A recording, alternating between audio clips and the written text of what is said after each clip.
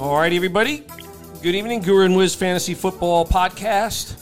Week 4 is in the books. On to week 5, and Wiz and I get ready to prepare. And there's definitely a little bit more preparation going on now. Bye weeks are starting to come into focus, and the injury bug has started to bite more. And I think, Wiz, something we talked about, before the season.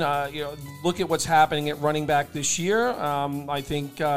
I think maybe drafts are going to look a little bit different next year in terms of how people approach running backs. That's number one. And secondly, on players that are just stuck in situations right now, it could be because of the way the team is playing. I look at guys like McCaffrey and DJ Moore being held back by the lousy play of Baker Mayfield. And then you have all these offensive lines around the league, including the Rams last night, which was not a good performance by that offensive line once again. So lots to be talked about, Wiz. How are you doing tonight?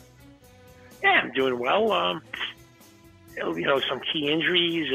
Jonathan Taylor, I think, may have avoided a long-term injury, but Javonte Williams did not.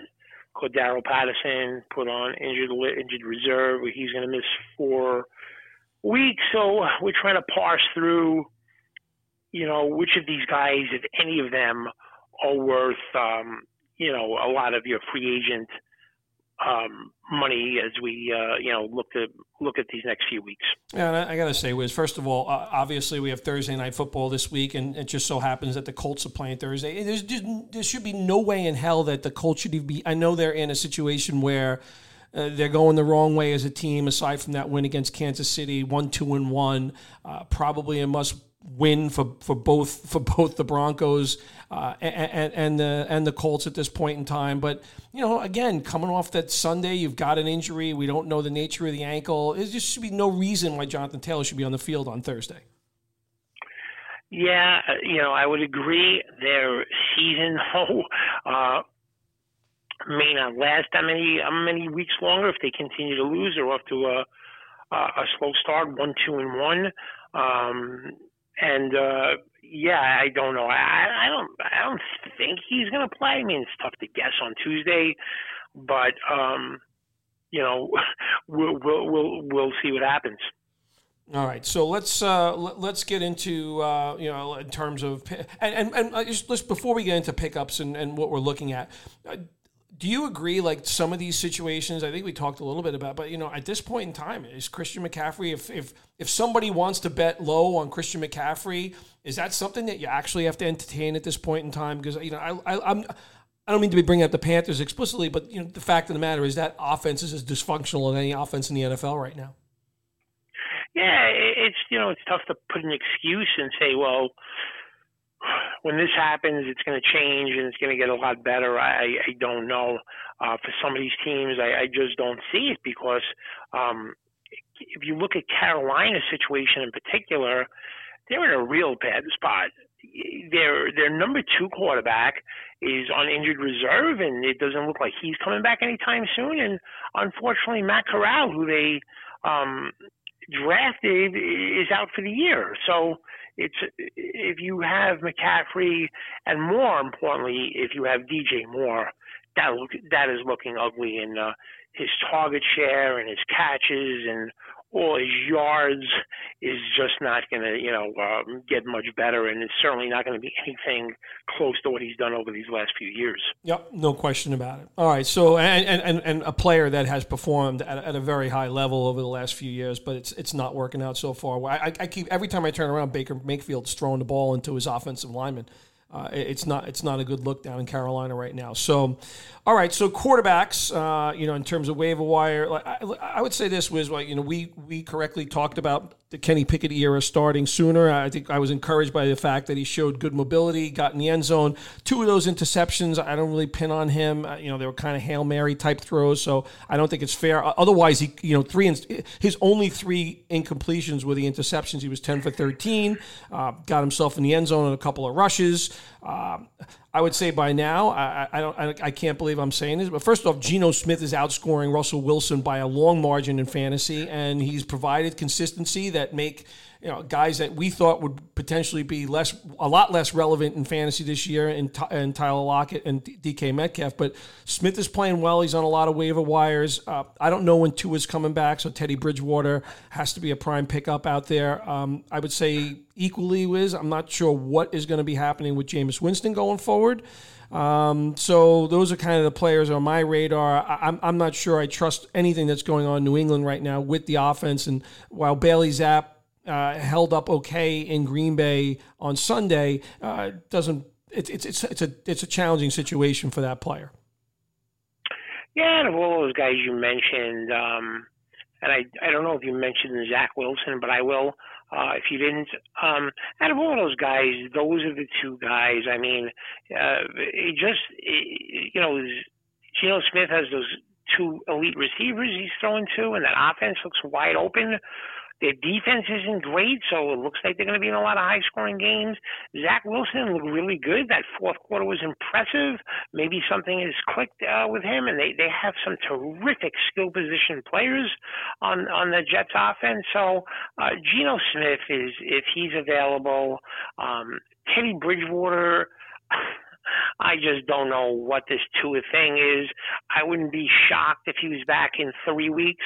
I wouldn't be shocked if they just wanted to sit him out the rest of the year. I think any of those outcomes can possibly happen. You just don't know what these tests are going to show and all of this stuff. So to me, the safest one is Geno Smith, and then kind of like Bridgewater and Zach Wilson after that. All right, and moving on to running back, Wiz. You mentioned the injuries to Patterson and Javonte Williams. Latavius Murray has been signed off the practice squad from the Saints. So he actually looked pretty good on Sunday in London. I'm curious your thoughts on how you think that backfield's going to look. Obviously, Mike Boone is there. Melvin Gordon is there as well, but he's played awful so far this year with a number of turnovers. So that's a situation that I don't know what it looks like, and I kind of know what it looks like in the next week or two. I'm not sure what it looks like in a month.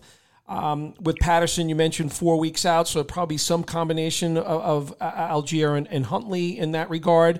Again, Nyheim Hines and Philip Lindsay would be speculative adds if Jonathan Taylor to miss extensive time. Hines is probably on most rosters.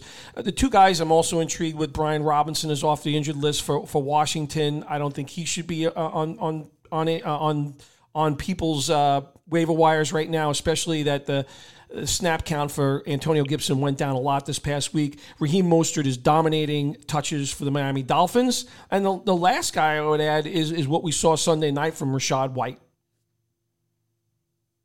Yeah, Rachaad White is very interesting. The way he was used, if they're going to use him in kind of the way the Patriots used that James White, where they're going to use him in any game where they're trailing, which seemed to be the case, he looked like a different player. Aside from that opening kickoff fumble, he looked confident, and Brady had confidence in him. I think if he's available and you have Leonard Fournette, he's somebody that you really have to make a concerted effort to try and get. Passing through these situations with the Falcons and Broncos, I think these are really going to be brain busters. I think Melvin Gordon is going to lead the way. With that said, Murray looked good. Mike Boone brings a different element to it. So I think they're going to probably take away value from each other. As you mentioned, Huntley and Algier, the rookie. For the Falcons, Avery Williams is there is still. So, and Patterson looks like he's going to be back in 4 weeks. So none of these guys, would I say, use up a chunk of your move money, except I may be tempted to do that on Brian Robinson if he's available. I just think they're gonna want to give him a chance. So if he's available in your league, I think he's worth a chance. And I think Miami's going to have a little bit of a different offense with Bridgewater. I think Mostert becomes more valuable with Bridgewater as quarterback. So that's my view on those running backs. I'm going to say one other thing about the Colts situation. I think people are mistaken if they think Nyheim Hines is going to be the workhorse in a league that I have Jonathan Taylor, and I protected Jonathan Taylor. I drafted Deion Jackson on draft day, and I believe if Jonathan Taylor misses the game, that you'll see Deion Jackson, and he's an interesting player from Duke, and I think he's going to play well if Jonathan Taylor misses the game. Okay. All right. Sounds like a game plan. How about at receiver, Wiz? What's your what are you looking at there? Yeah, I think receiver. I think the number one guy that people are going to go after if he's available in the leagues is George Pickens. I just think he's kind of jumped off the charts, and he's playing well, and he, that spectacular catch he had against the Browns, and then he had another good, a terrific game against the Jets. I think he was 6 for 100 yep. Against the Jets this past weekend. So George Pickens is somebody that is interesting. I think Matt Collins is going to lose his value because I think that Hunter Renfrow is going to be back this week. And then the player that I know you picked up in at least one league, I'm not sure, maybe more, Josh Reynolds. That receiving core looks banged up. And you have to remember that Jared Goff has a lot of familiarity with Josh Reynolds, going back to their days with the Rams, has a lot of confidence in him. So Pickens and Josh Reynolds seem to me the two guys that most interesting if they're available at wide receiver. Yeah, I don't disagree with that. First of all, Claypool also looks horrendous. He looks lost in the offense. We've questioned his decision making as well, and he clearly caused one of those fumbles. He has not played well. I will say one other situation that I am watching closely, because I think he looks like he's going to miss a couple of weeks. Mid-foot injuries are never good, and Rashad Bateman looks like he got one of those in this past week. I don't think Duvernay is available in a lot of leagues based on his kind of start to the season, but I think you kind of want to monitor that situation. I'd say the other guy, it looks like Rondell Moore, at some point in time will move to the slot, especially when DeAndre Hopkins is back, because he was playing outside this past week, Wiz, and Dortch was actually in the slot. But Rondell Moore made his first game back, and perhaps a player that down the road has a little bit more value than he has exactly right now. And I guess the last guy I'd mention, because I own Isaiah McKenzie in a couple of leagues, Jamison Crowder is gone. He broke his ankle. But Khalil Shakir, if Isaiah McKenzie would not be able to come back from this concussion for a couple of weeks, has some intrigue to me, Wiz. Yeah, you always have to look at that. But, they have still ahead of him on ahead of those guys on the depth chart, Gabriel Davis, and of course Diggs and Dawson Knox as well is going to be involved in the offense. But yeah, I mean, if you're starting or getting a lot of snaps in that Buffalo Bill offense, it's obviously something you want to take a look at. All right, and how about a tight end, Wiz? Tight end, I mean, I'm going to say because of the injury in the offseason and he wasn't really talked about, maybe Tanyan's available, and I think he'll become more prominent in that offense. And I'll tell you, I watched, these Bengal games, and Hayden Hurst is part of their offense, and a lot of times he's the check down guy, but these defenses are playing a lot of times very soft and very that two-shell defense against Cincinnati, and Hayden Hurst is very much involved, and Tyler Conklin really should be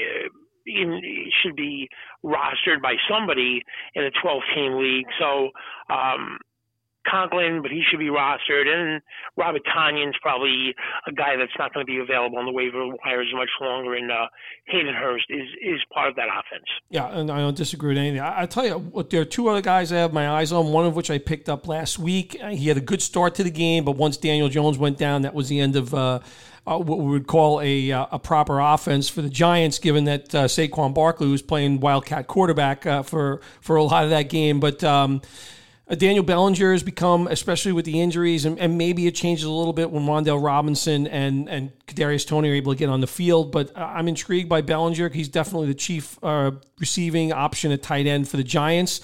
And the other guy who's not going away, Wiz, touchdowns in 3 of 4 weeks now. He's definitely running more routes and is on the field more than any other tight end for the Seattle Seahawks. And that's my boy, Will Dissly.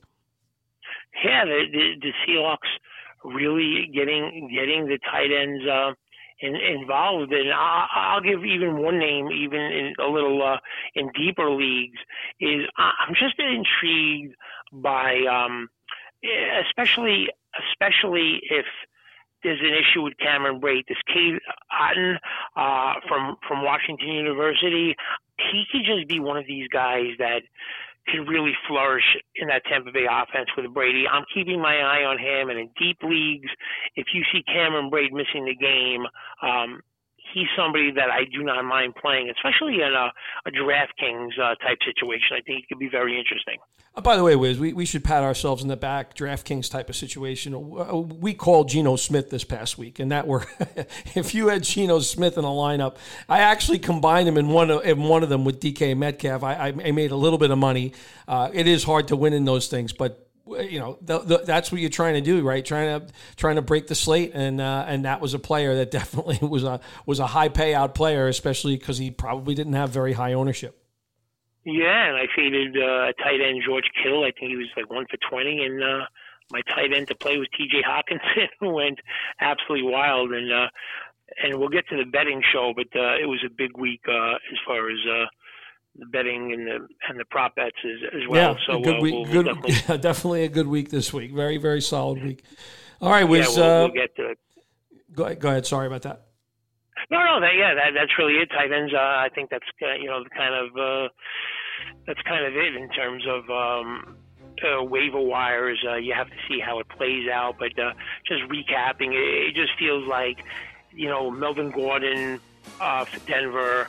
The other two guys are going to be mixed in there. Boone and Murray. The Atlanta Falcon one as well. So unless you're going for Brian Robinson, it's not anyone, I don't think, to break the bank in terms of your free agent money. Yep, I agree wholeheartedly. All right, Wiz, have a good night. Guru and Wiz Fantasy Football Podcast. We're on Spotify, Apple Podcasts, and SoundCloud. Hope we're helping everybody out to start the season, and we'll talk again on Thursday. Be well, everybody.